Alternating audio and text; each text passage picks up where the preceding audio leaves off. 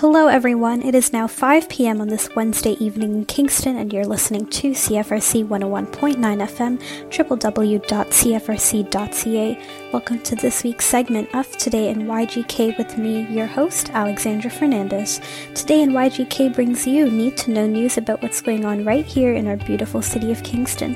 From current news, special segments, and interviews with some amazing guests, I'm sure you'll find something of interest that gets you to tune in.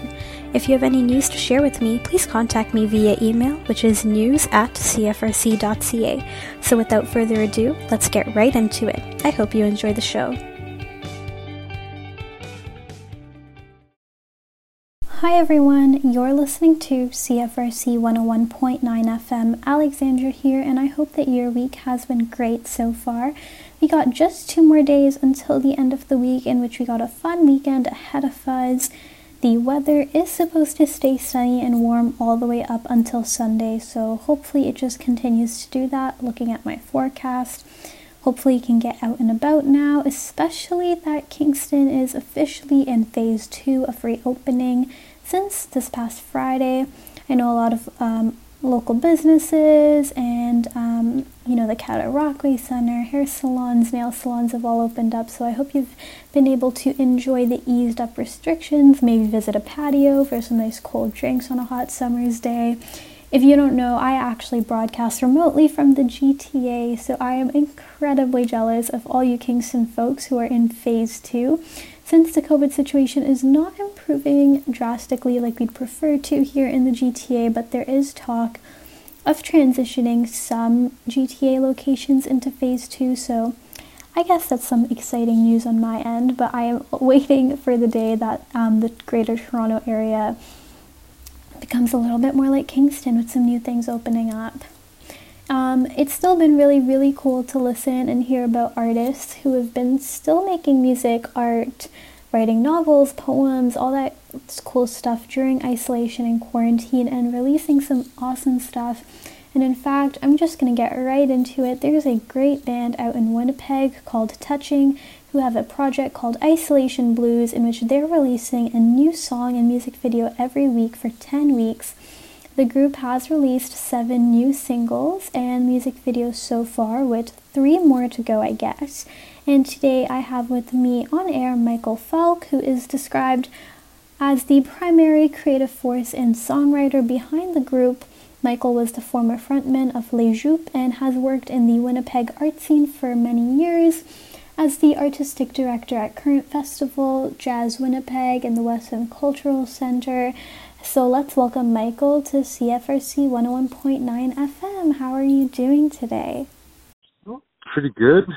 Sitting on the edge of a park while my wife plays with my kid and just having a relaxing afternoon right now.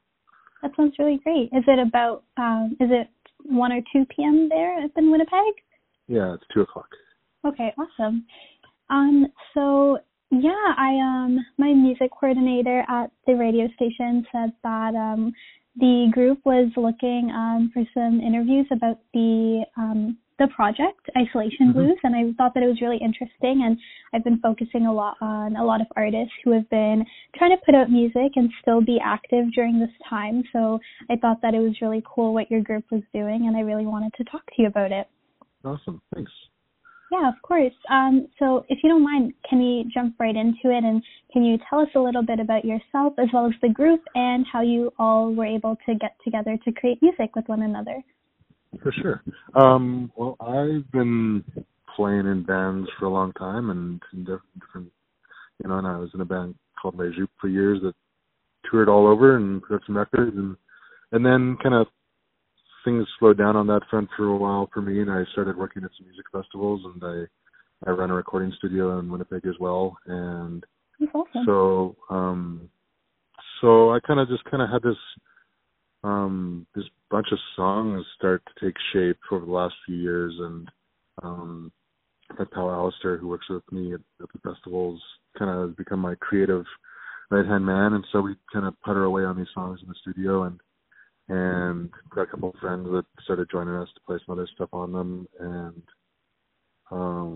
it kind of got to the point where, we were kind of gearing up towards putting something out or making a record or, and with this new project, but we hadn't really finalized on anything yet. Just kind of had this massive material, and then the pandemic showed up, and it just felt like, you know, a bunch of the kind of looked at a bunch of the material and made a bunch of songs that kind of were about isolation and disconnection and struggling with mental health and kind of things that everyone was now going through in some shape or form. And so it felt like a timely opportunity to try to get some of the music out into the world. And then we're like, well, how can we do this in a unique way? And so we had this idea about making a one-shot video for each one, and without maybe realizing quite how big of a project that was to bite off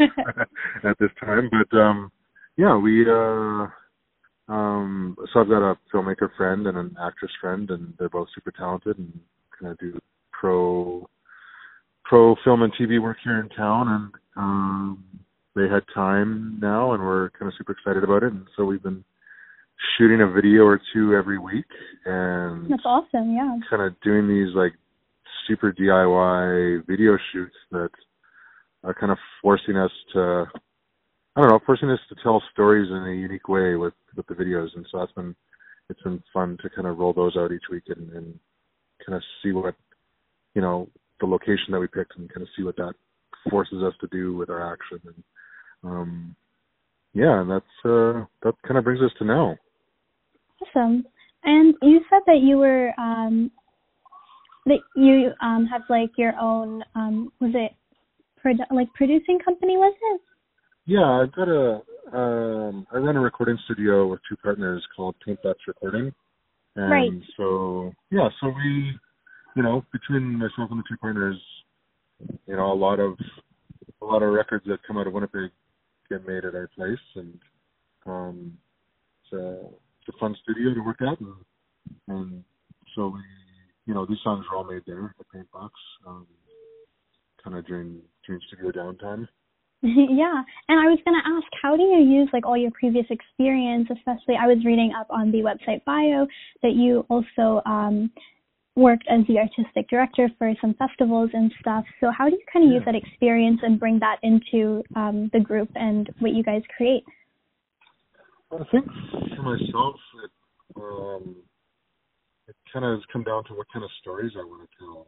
And I kind of stopped touring and performing for a few years because I didn't really have a good answer for that. And I think in the last little while that kind of revealed itself for me. And so I think, you know, with festivals and with the record label, you're always telling the story of an artist and that artist's interaction with the world.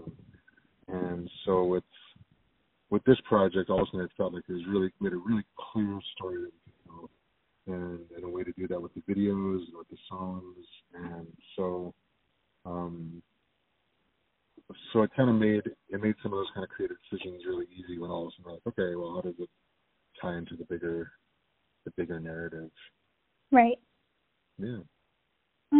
Awesome. And can you tell us a little bit more exactly about the Isolation Blues project and what it kind of means to you, as well as the group, and how that whole process came about? I know you touched on it a little bit, but if you'd like to elaborate. Yeah, for sure. So, I mean, the songs are pretty personal to me, and they kind of came out over the last few years in various demos, and then, you know, me and Alistair would start looking them up, and then we'd call my friend Dave Quanberry to play some guitar or keyboards. Excuse me. Or my friend Sandra Fernandez, who would come and play some drums, and we kind of started looking at the songs gradually, and so most of the songs were pretty close by the time coronavirus showed up. But then Alistair and I had to kind of, I don't know, we joke about calling it the completion machine, and we fired up the completion machine and made it work overtime. And we kind of spent a few long days kind of just trying to get all the songs kind of record the last few bits and get the mixes up to speed and get them mastered up, get someone to master them and kind of make sure that the music, that we weren't going to release something that we weren't happy with. And right. So that was kind of like when the virus first showed up, then I think we kind of hunkered down into the studio as as safely as we could. Have to be conscious about keeping some distance between us and wiping everything down and sanitizing and all that stuff. And but we got the tracks done, and then the process for the videos started, and so part of it was because this is going to be done. We were going to shoot 10 videos, which is a lot. No one makes 10 music videos for a project. Because we're going to do 10 of them, and we basically have no budget. Like, we're doing this super cheap, and Tyler and Ali are being very generous with their time. Tyler's the camera, the cinematographer, and Ali's the actress, and they, so we decided to take this one-shot approach, and where we would basically create a little drama for the camera, right? And so how could we tell a story and create some action that was meaningful and vibrant and narrative and connected to the music and have some emotional connection? How could we do all of that and get it all in one shot or in one take as much as possible, and see if we could make these videos? So what we're doing is kind of showing up on a location and usually kind of taking the first hour and a half to kind of map out our action, fine tune what Ali's character is going to be doing. If there's any other characters, what are they going to be doing? And so there's a lot of kind of collaborative improvisation with that. Right. And then, then it's also sorting out what the camera is going to be doing and how the camera will follow the action. And I think as the project has gone on, we've kind of gotten more and more comfortable with each other and with this way of making short films, essentially. And we've kind of taken on some more and more elaborate shoots. And so, like, the one that just came out this last week for Born Lucky, we're in this tiny theater that's in a museum in Winnipeg, and there's 12 seats in this theater, but we created like 9 or 10 action points within it, and kind of have Ali moving through all of these little parts of the theater that give us some different looks and different emotions and connect to different parts of the songs at different times.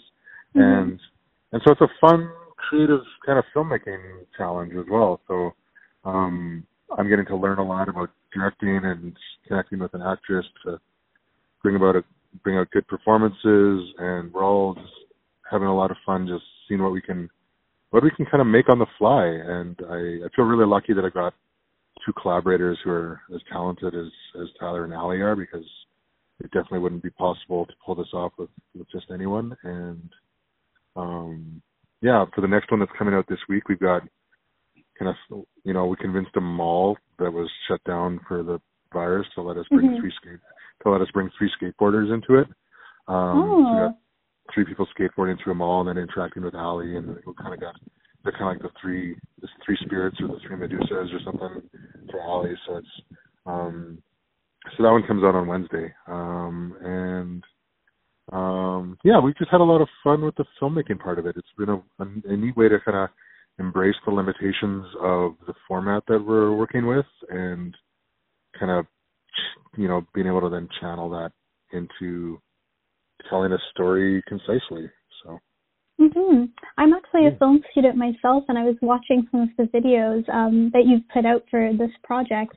And just the fact that you're able to do that like every single week is so impressive. Like, I can't imagine how quickly it must all come together, and also how intense it could probably be at those shoots and editing and all that kind of post-production stuff. Well, the beauty of it is that when you create a video this way, there's actually very little editing, right? Oh, true. If it's in one shot, yeah. Yeah, and so I think that was part of it was for Tyler. It's like, well, if we were going to bring Tyler into this project, like, there wasn't the time or the budget to be able to say, hey, Tyler, let's shoot 10 videos, and then you're also going to spend 2 days editing each one. Right. Like, it wasn't possible. And so that kind of forced us into this one shot idea. And so it means that instead of picking, kind of letting the edit tell the story. We have to just nail it on screen, right? Allie has to nail it, and Tyler has to nail it, and if we've got other people involved, they have to nail it.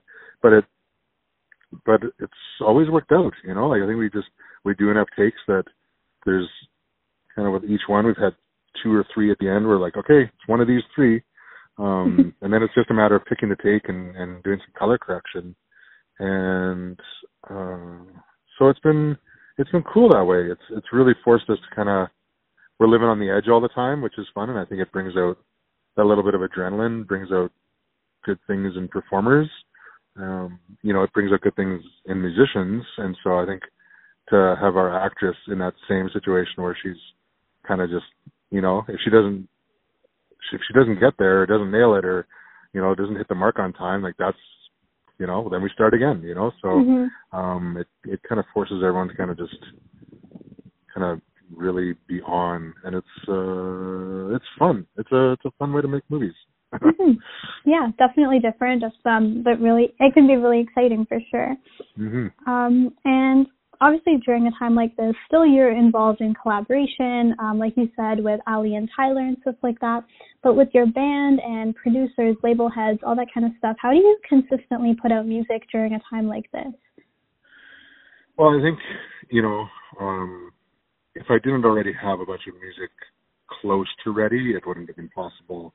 You know, I think to start at zero would have been, you know, I'd just be sitting at home writing songs, and then how do you work them up without kind of being able to bring people into the studio? And, you know, I think something we're really conscious of at the studio right now, especially with coronavirus, is like microphone safety, right? Because, you know, if you're standing in front of a microphone, like whether you're conscious of it or not, you're producing, you know, there's stuff coming out of your mouth. So, you know, how to keep all of that clean and safe is going to be a challenge for every studio. So I think, for us, it's been kind of able to kind of just take a project and pivot it within the pandemic. But if we were starting from zero, I think it'd be really, really tough right now. And I feel for all of the musicians who lost tours and gigs, and you know, I've got a lot of friends and peers who've had like a year to a year and a half of work just wiped out, right? And so I think that's a big reason why, you know, because we are essentially a new band, you know, outside of Winnipeg, no one knows us, or at least, you know, up until now. Like, you know, for us, we're donating half of the money of any Bandcamp sales and streaming revenues to the Unison Benevolent Fund, because they support musicians in times like this. And it just felt like, for us, you know, we're new, and we didn't lose, you know, we didn't lose 6 months or a year's worth of touring to the virus, you know. You know, we lost work and some livelihood stuff in different ways, but not like our musician friends. And so I think for us, it just felt important to see if we could support them a little bit with this in some way. And so yeah, if anyone's listening, you know, if you buy the record on Bandcamp, half the money goes to musicians who've lost gigs. So that was kind of felt like one of the ways that we could try to help out. And I know you just mentioned a little bit of it, but if you don't mind elaborating on how the whole pandemic has impacted your work as an artist, either negatively or positively, up to you. You can take whatever spin on that. Well, I think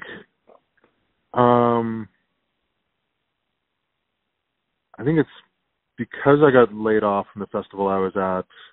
I've had time, and so that it's allowed me to take on this project with the videos and finishing the music. And so for me personally, it's kind of created an opportunity and created an opening for connecting to an audience, and that might, you know, that wouldn't have been the case if this hadn't shown up. You know, we'd still just kind of slowly putter away on the songs, and maybe in a year we'd put a record out or something. And I think for me and for Touching, like it's kind of been there's a weird kind of opportunity or door that is opened because of the virus. And so, and that is definitely not the case for a lot of people. I think a lot of musicians feel like doors are closing for them because of it. And so I definitely see that wholeheartedly. And,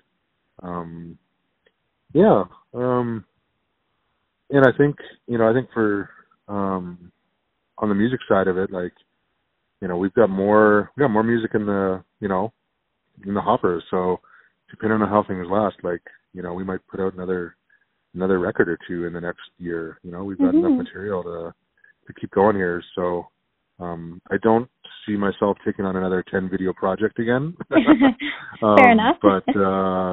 But I think I do really like that we've kind of been able to establish Touching as a project that uses video creatively and can tell some stories in a hopefully meaningful and connective way. I think we really wanted to be emotionally real with the project, and Awesome. Sounds really great. And I guess how can people support artists during a time like this, even if we can't go out and physically support you? What can we do online to support the community? Well, I think buying music and buying merch is the best way. So, if you're gonna buy a record off of someone, buy it from their website, buy it from their Bandcamp. The artist sees the most share of that revenue. If you buy it through Apple or through an online retailer like Amazon or something, the artist sees a lot less. So I think first option is always to just buy through the artist's website or buy through Bandcamp. And then second best way is to buy through other online retailers. And streaming, I think it's pretty well, we all know that streaming doesn't pay at this point. But if you want, everyone's budget is limited. So if you're going to stream a bunch of stuff, and also like put it in some playlists, make some playlists with your friends' bands in them. And that helps other people discover that music and spread those playlists around and just kind of help facilitate music discovery with your friends, and just keep sharing music, and then you get more people listening to it. And so I think that's always been the way music communities have worked, right? We share the music we love, and we share the music of our friends, and that helps people get into other people's ears, and then you make new fans. For sure. And so. Yeah, awesome. Does Touching have any upcoming online events in the works or anything? We've shied away from doing any sort of live performance at this point. So I think we're gonna hold off on any sort of online streaming show yet. We're gonna stay as a video project for now. That might change. We'll see. We'll see what the next album brings and what the rest of the pandemic brings. I think we've still got, most likely a second wave to go through in fall or winter. And right, yeah. Maybe a third wave after that, until there's a vaccine or treatment or it runs its course. This is going to be a long process here. And so I think, definitely. so at least for us with Touching, I think we'll just kind of take it as it goes and try to find unique ways to connect with people through it and share some music and hopefully be able to connect with some folks. Yeah, for sure. Anything else that you'd like to add before we end off? Oh, just that Kingston is beautiful. I love it there. I like your town. Thank you. Thank you. But also, thank you so much, Michael, for coming on air to talk about the group Touching and this awesome isolation project that you guys have been working on. So 7 songs and music videos down and 3 more to go, right? Yeah. Well, thanks so much for having me. Yes, of course. It was great speaking with you about it. My pleasure. Anytime. Thank you. Have a good rest of your day. Yeah, you too. Thanks. Bye-bye. Bye. Well, that was a great conversation that we had with Michael Falk from Touching, a group based out in Winnipeg. We're now going to listen to one of their songs. It's called Oh General. Hope you enjoy here on CFRC.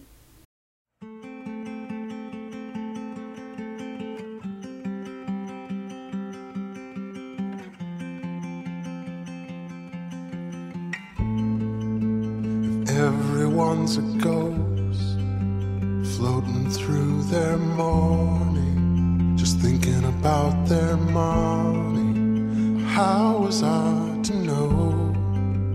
Caught up at your show. Now there's cracks in the corner of the TV globe. Wonder what everybody knows. General, oh, I don't wanna go. General, I don't wanna go. General,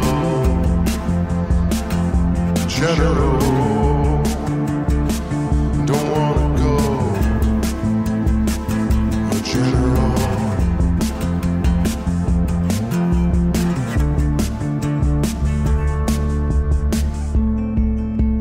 Hard to see the light. You hope they'll hold you to it. It's hard to admit you blew it. The timing wasn't right. That's the crazy thing about ties. Now there's cracks in the corner of the TV globe. You wonder what everybody knows. There are some things that you still won't show. Cracks in the corner of the TV globe. You wonder what everybody knows. There are some things that you still won't show. You were a liar, I was a ghost, transcendental.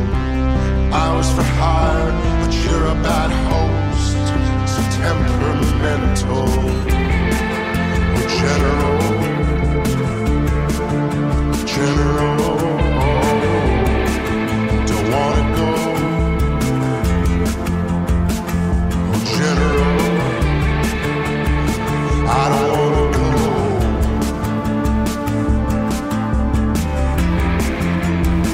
And those things you said, you can't take them back.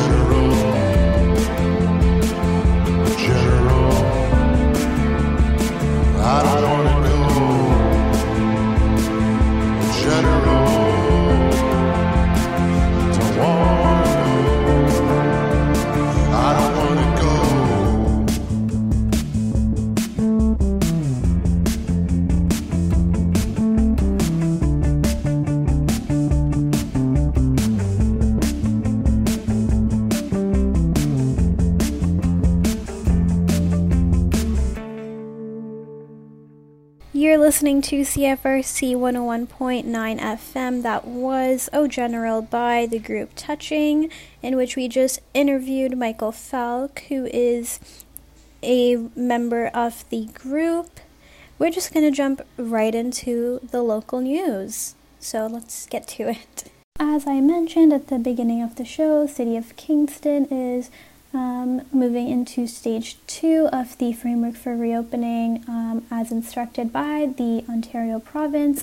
But exciting news is that some awesome amenities will be ready for residents to enjoy by Canada Day, which is not too far away. It's crazy how fast July is approaching, but some of the amenities that the city plans on having ready for Canada Day are splash pads and beaches, including Breakwater Park and the Gord Edgar Downey Pier, which is incredibly popular, especially amongst all our young folks who live in the city and stuff like that. Lainey Hurdle, who is the CAO of the City of Kingston, says that the provincial regulations clearly define what is required by businesses and municipalities to safely reopen, such as recommended gathering sizes and cleaning regimens. We appreciate the patience of residents as we carefully review the implications of what Kingston will look like in the weeks ahead. City staff is considering public health risk as well as financial implications of operating larger recreation amenities such as aquatic facilities, and they are doing this to consider which amenities will actually be opened during stage 2. Things are slowly opening, but some time is still needed to prepare certain sites, and so that way they line up with public health guidelines, and so that staff and amenity decisions and services can also be made accordingly and with the right decisions.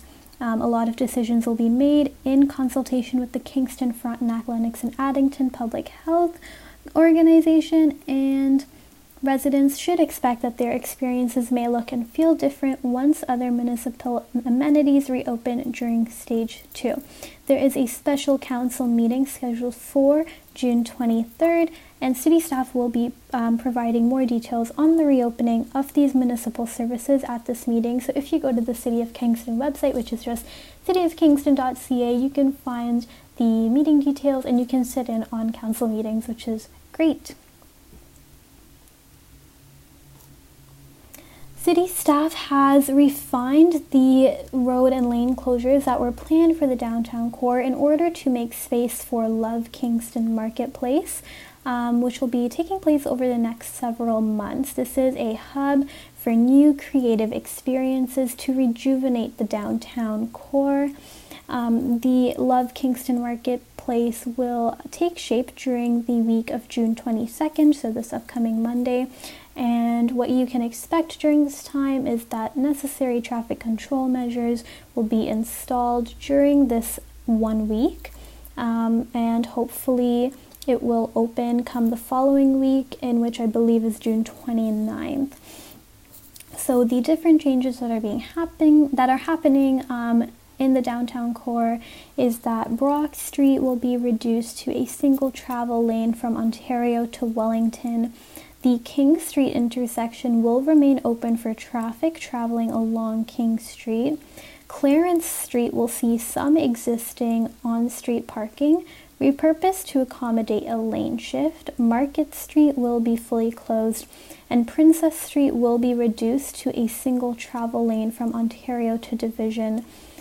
Cross streets will remain open. But this is super exciting because not only does this mean that things are changing and more things are opening, but it creates more space for pedestrians, and it is allowing businesses in the downtown core to have more opportunities to connect with clients, especially once recovering from this post-COVID situation. If there are any lovebirds listening who have plans to tie the knot, I have some great news for you. The City of Kingston is reintroducing the marriage license application process now that things are easing up in the city. Obviously, because of COVID-19, a lot of municipalities across the province suspended issuing marriage licenses. However, now that we are entering phase 2 of the provincial framework for reopening in Ontario, the City of Kingston is reintroducing this service, and it's only open to residents of Kingston at this time. There are different changes that have been made to the process in order to protect staff and residents, and couples are required to pre-book appointments. So if you know yourself or you know anyone else who is interested, visit the City of Kingston marriage license page, and you can also call 613-546-4291 extension 1270, and they're just going to help you through a few easy steps, help you book your appointment. Right now they're only being scheduled for Tuesdays and Thursdays, and obviously physical distancing measures will still be in place when residents arrive for their appointment at City Hall. There are sanitation processes that are in place to ensure public health and safety. The City of Kingston has deferred its final property tax bill in order to offer some relief to those who are property owners who may need it because of COVID-19. manager of taxation and revenue for the city has said that you haven't missed it. They just haven't sent out the final property tax bill in order because of the financial hardship that many property owners are facing during the pandemic. The revised billing schedule is still being determined, and as soon as it is available, dates will be shared.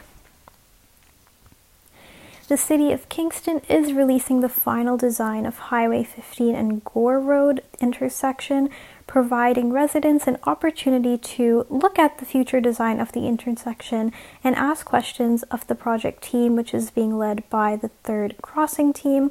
The final design, which focuses on active transportation, provides an increase in features for cyclists, pedestrians, and transit users. In September 2019, the Third Crossing project team provided a draft concept design of Highway 15 and Gore Road of that intersection.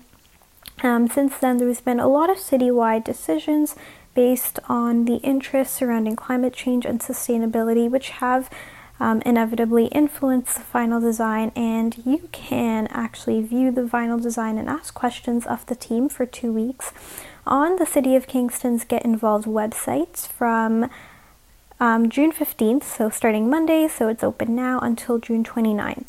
The final design of the intersection prioritizes the increase of pedestrian facilities with additional sidewalks and pedestrian refuge at all four corners. It also makes it safer for cyclists with the creation of off-road cycling facilities and cross rides so that bicyclists can move through the intersection easier. It provides more travel options by using a multi-use pathway for multimodal users on both Gore Road and Highway 15. It expands the transit infrastructure in all directions by allowing transit queue hopping and providing bus stops at the intersection in all different directions. And it supports various methods of commuting around Kingston, which encourage sustainable transportation, which is awesome. This weekend, the Skeleton Park Arts Festival is kicking off, and it actually kicks off tonight with some awesome online events. Today at 7 p.m. there's an online film screening of Keyboard Fantasies, which is a documentary film on the life of trans elder musician Beverly Glenn Copland. If you visit skeletonparkartsfest.ca, you can find the event on their website and directions on how to join the screening. There is also a virtual open mic night tomorrow at 7 p.m. that you can check out, and there are performances all weekend long in collaboration with the Ballytobin Festival that is being held at the Isabel Bader Center for the Performing Arts. There are also some great in-person exhibitions going on, so please sit in on this interview that I had with Greg Tilson, Artistic Director of the Skeleton Park Arts Festival, and learn more about the awesome festival weekend ahead of us. First, welcome to CFRC. As released last week, like I mentioned, we found out that staff won't be running as usual this summer, I should say, but you do have some plans to have some virtual programming, but you also said that you also have some in-person programming, so I was just wondering what exactly are your plans and what will kind of be available to audience members? Right, so yeah, I mean, we've been working closely with the City of Kingston and the events office and local public health, you know, just to make the health of residents and artists and our volunteers, you know, the priority. And so we've been getting a lot of support and from these types of organizations, the Kingston Arts Council. And so, you know, like all other organizations in Kingston and across the country and around the world, you know, we're just doing our best to continue to try to fulfill our mandate, considering the circumstances, you know, right. Like in light of social distancing, and so, you know, there's a lot that we can still do, you know, like we created a neighborhood newspaper. And you know, during the initial stages of the social distancing and people being isolated into their homes, we were able to distribute the newspaper to like over 4,000 people throughout the neighborhood. Canada Post delivered it door to door, right? And so that's something we're like, okay, we can do this. We can do print media. We're still able to do like really intimate pop-up performances in the street. There's an initiative that the McBurney Park Neighborhood Association and the festival have been doing called Neighbors at Noon, and it's really simple. All you do at noon is you go out onto your front porch or your front stoop or your sidewalk and just kind of say hello to your neighbor. Just like that simple act of like engaging with people that live near you. Mm-hmm. And so we've just enhanced that a little bit by sending over, Spencer Evans on his clarinet to do a little, add a little music to that. And that's been really well received. So it's just a way for the festival to continue to pay artists and kind of engage the neighborhood in really simple ways. So we're continuing to do these types of pop-ups performances, which in the streets, right, which is similar to our porch jazz that we've done for many years now with the festival. And we're creating a neighborhood art exhibition. So in partnership with the Union Gallery, it's called Next Door, and we're hiring professional artists throughout the neighborhood, and there's a lot of them, to install their art on their their in their front windows and doors and front yards, and that will be launched during the time frame when our festival would have happened, like June 17th to 21st. Awesome. So again, we're out. It's spring. It's summer's on the way. We're out walking. So this is a way to turn the neighborhood into a gallery. And the galleries are closed, like Union Gallery's closed, Agnes is closed. So instead we're featuring some of the Kingston's best artists just on your walks through the streets, right? So that's another example of, we're still doing the online stuff, like we're going to be featuring many of our festival artists live streamed from the Isabel main stage during that festival time frame. We're doing online coffee houses in partnership with the Elm Cafe. So that was an open mic type format that happened at the cafe, and mm-hmm. now we're doing it through Zoom. So people are performing live from their living rooms, and it's really interactive and personal and intimate. All these things that I think that are key to the spirit of the festival. Yeah, that sounds really awesome, and I love the idea of like having all these different paintings and artworks just like on our porches and balconies. It's gonna like totally transform the city, and I think that's a really awesome initiative. I really like that. Yeah. Cool. I'm glad you approve. And in terms of the in-person and even the online events that you're hosting, how can people who want to participate and view these kinds of stuff, how do they get access to the online events that you have? And in terms of the in-person art exhibit, for example, how will you kind of monitor social distancing so that people are still able to come out and enjoy it?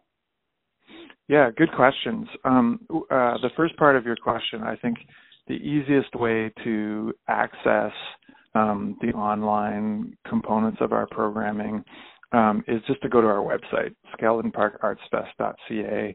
And the assistant director, Neil Bettany, has done a fantastic job,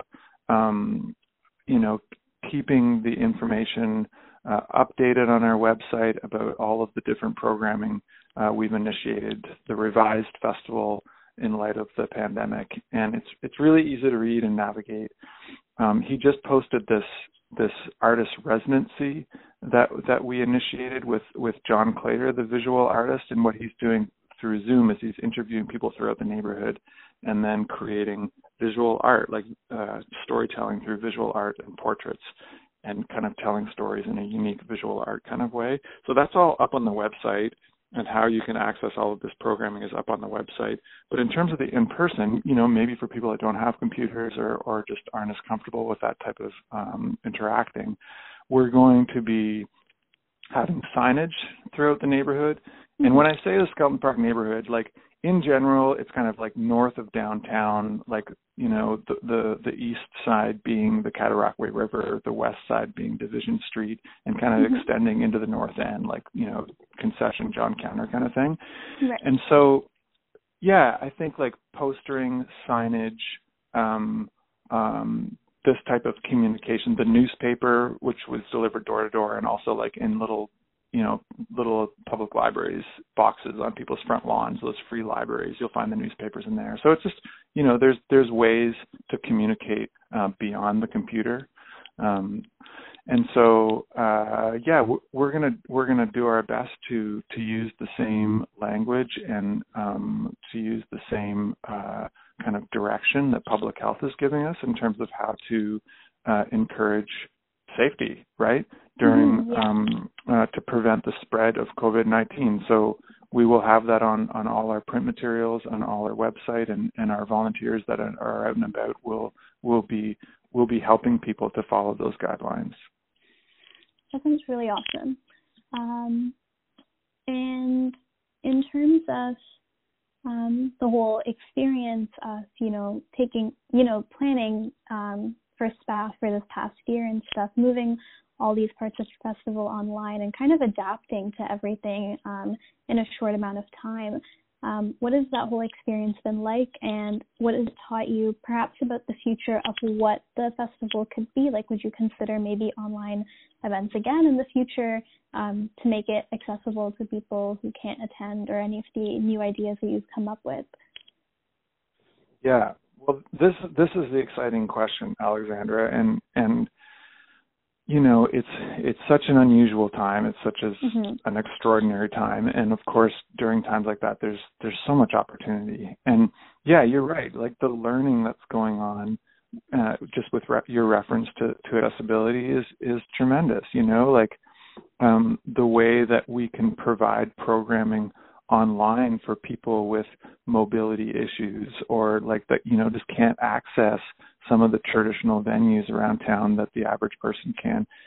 It's, you know, there's great opportunity happening. So that, you know, that's positive, right? There's some really cool stuff that we hope to continue beyond the social distancing measures. And so you're right. There's like a great opportunity to broaden audience, to like connect more people as we get through this, right?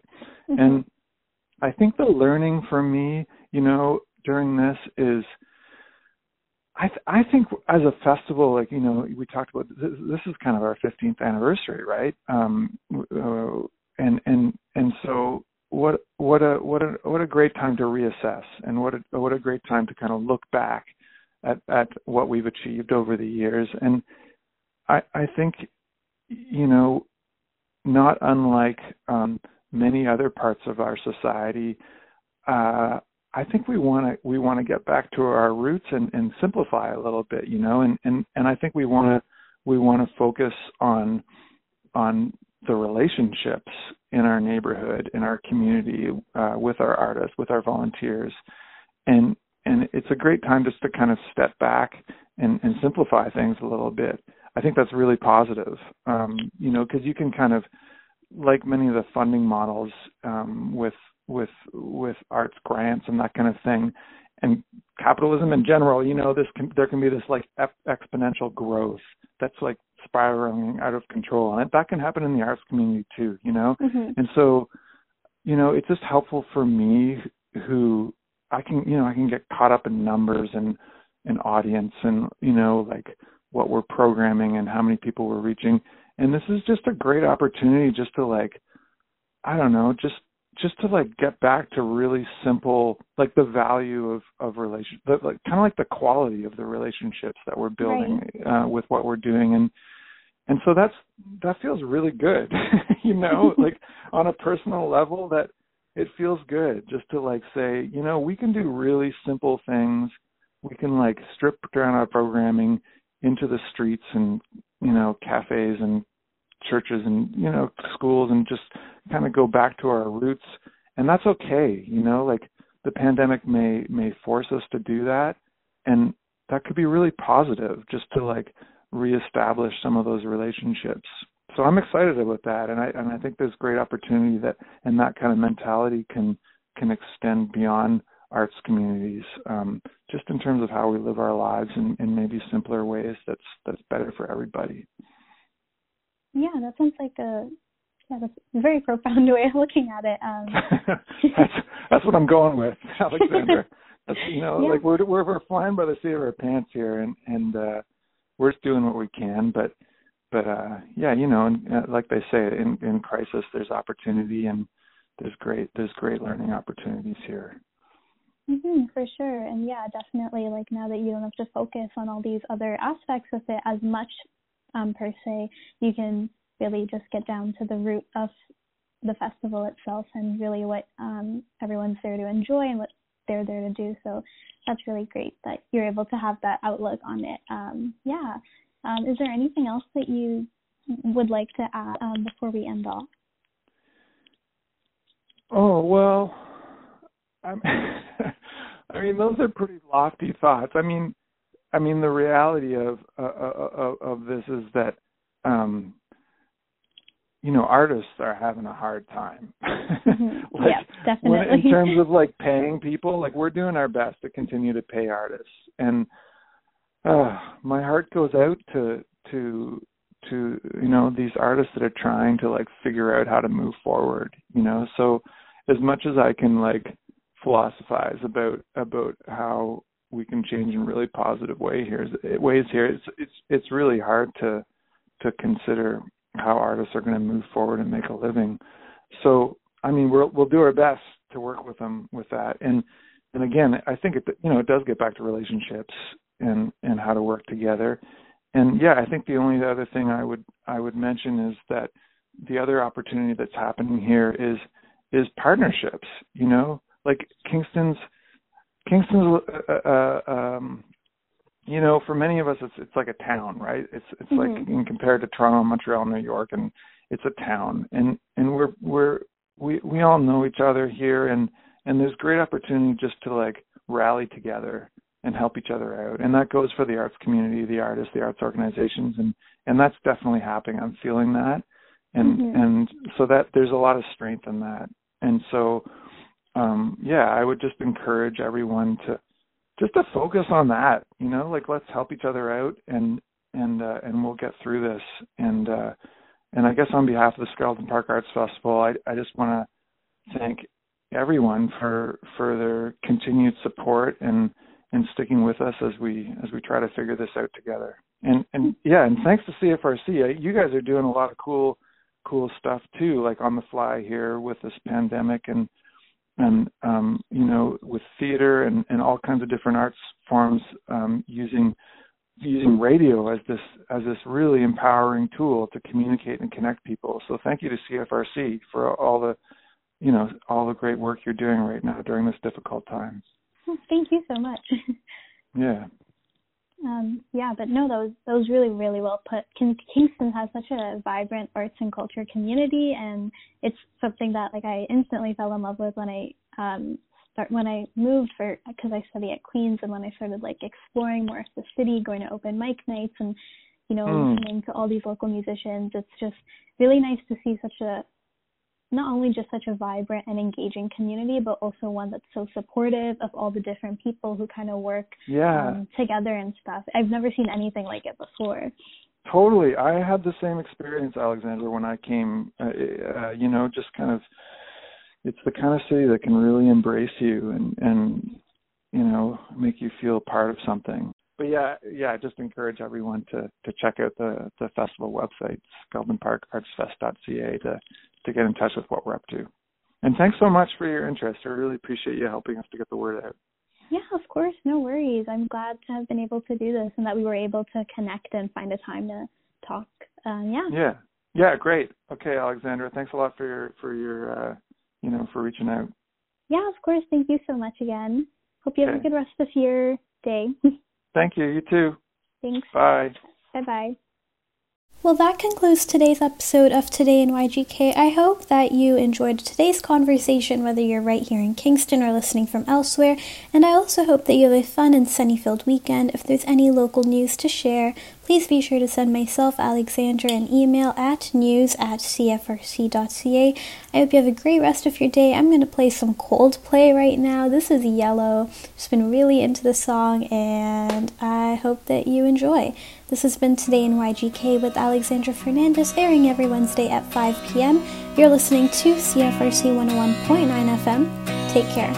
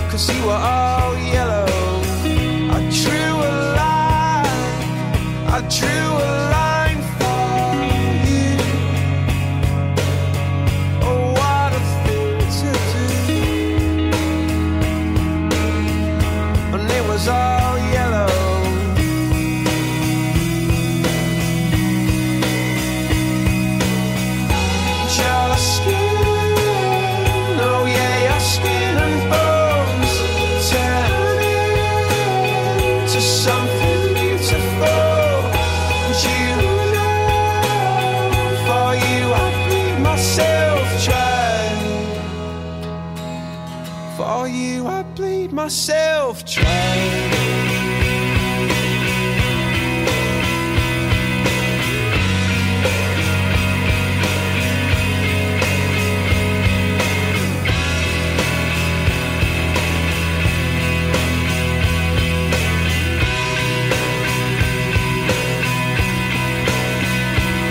It's true.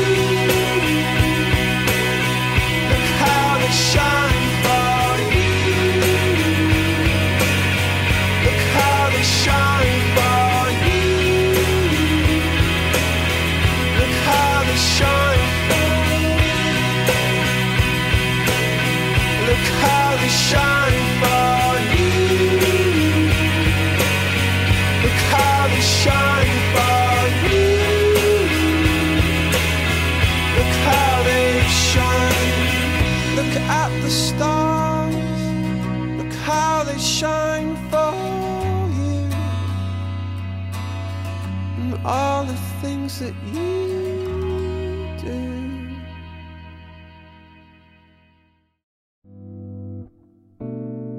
Thank you for listening to Today in YGK, produced with the generous support of the Faculty of Engineering and Applied Sciences at CFRC 101.9 FM at Queen's University in Kingston, Ontario, on the traditional lands of the Anishinaabe and Haudenosaunee peoples.